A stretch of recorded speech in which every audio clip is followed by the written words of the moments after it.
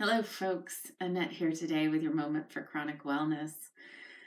Yesterday was a treatment day, so I'm feeling low energy and rocking a migraine, hence the sunglasses. So bear with me. My energy is a little low, but I am here today to discuss something really important, which is, would a change in my diet benefit my chronic disease?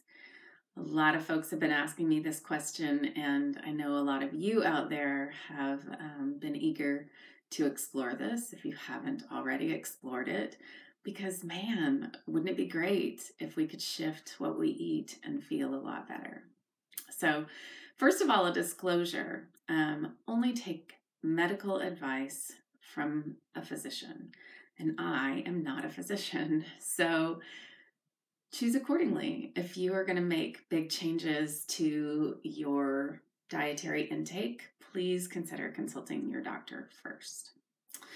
All right, so in this regard, everyone is different, and yet I will say that diet is a big component of the fuel that we put inside our body each day, and therefore can make a really big difference in how we feel. Many scientists say that our gut is our third brain, that it is an important emotional center of our body, and that very definitely the fauna that grows there and the gut microbiota and what it feeds on make up a very important part of how we feel.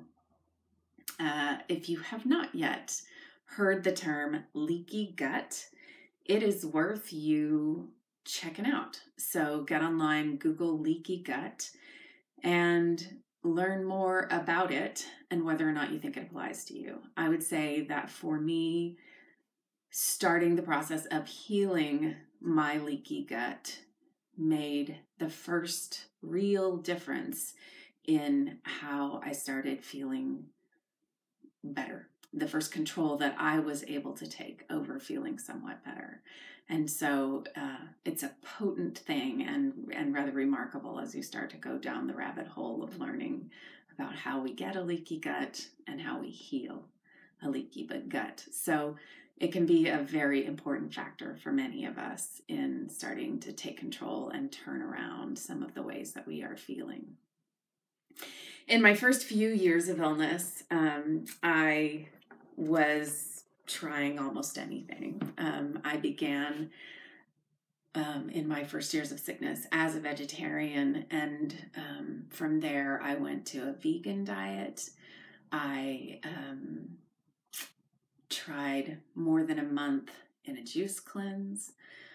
I was willing to entertain almost any elimination diet that was put forth to me by naturopaths, herbalists, homeopaths, doctors I respected, chiropractors.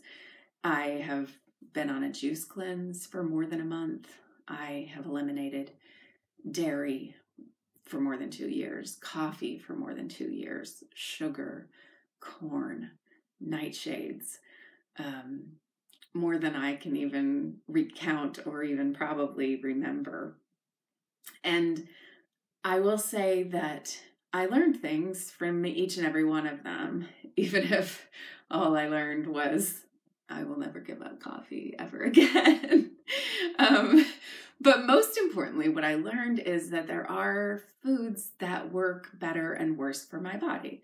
I am not, fortunately or unfortunately, I guess, depending on how you see this, someone who has any classic food allergies. So I never came up, for example, with celiac or with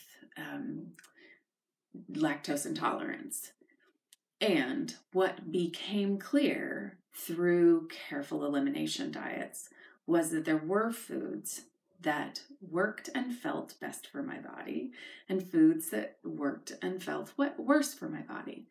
And learning that is powerful information. You know, when we are feeling worse and better by shades and degrees, having that information and being able to shade and degree myself into a little bit better can make a world of difference sometimes.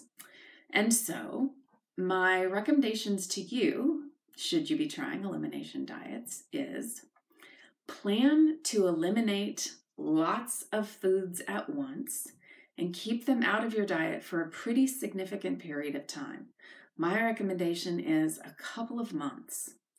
And then when you're about to start bringing foods back online, start keeping a log, a journal, of how you're feeling shortly before and after meals, and add foods back in only one at a time. It sounds obvious, but it's a great temptation to, bring a few foods back online at once, and then you don't know what it is that's causing you a reaction. If you're having a reaction, you don't know if you added corn and legumes in at the same time, whether it's the corn or the legumes that might causing you to be feeling sluggish or having a hard time sleeping.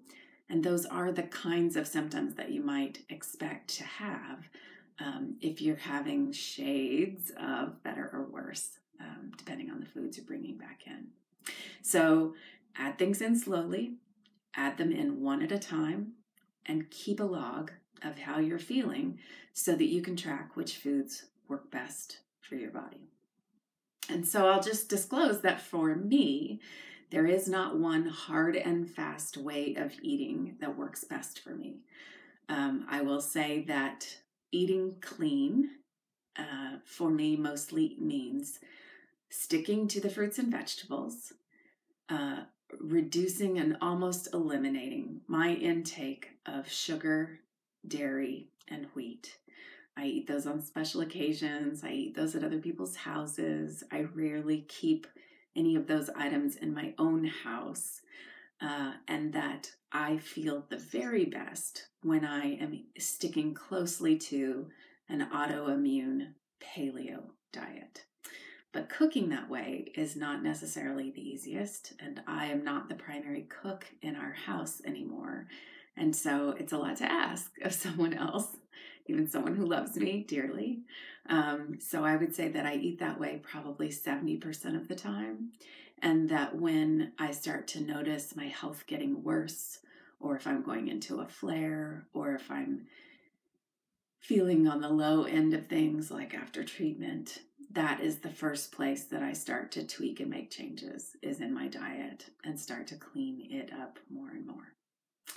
So those are my thoughts on would a change in my diet benefit my chronic disease? The answer for me is yes. How about you? Tell me about your experiences with diet and quality of life and chronic illness. I look forward to hearing from you. Thanks for your time, and we'll see each other again soon. In the meantime, take care and be well.